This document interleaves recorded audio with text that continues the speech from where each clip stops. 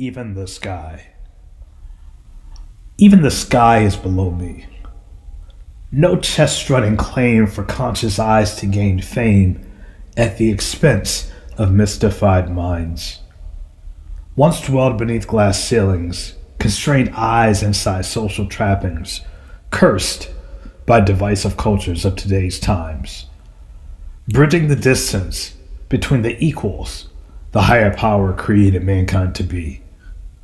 Forgetting the foundation the pioneers laid for me and my generation. Till Harriet Tubman built railroads with weary-worn feet. Till Langston Hughes rebuilt racism in the pulse of a poetic beat. Then Martin Luther King marched against the violence-prone thread, and Barack Obama brought sheer optimism instead of allowing the clouds of limitations and excuses of divided nations keep me from touching the stars, which is why even the sky is below me.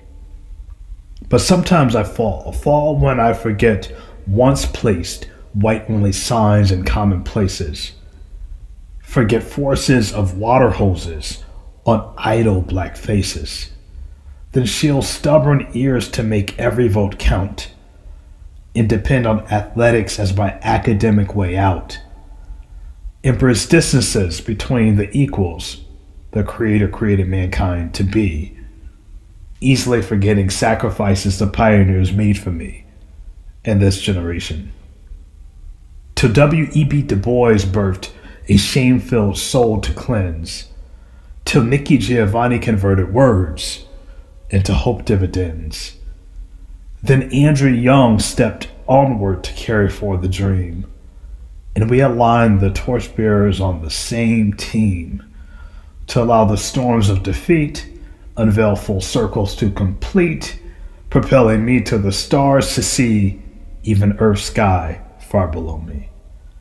And it's not black, white, nor blue, but skin color free, capable of turning on the axis of harmony as conscious eyes see the end goal to make divisive cultures take a hold and finally overcome even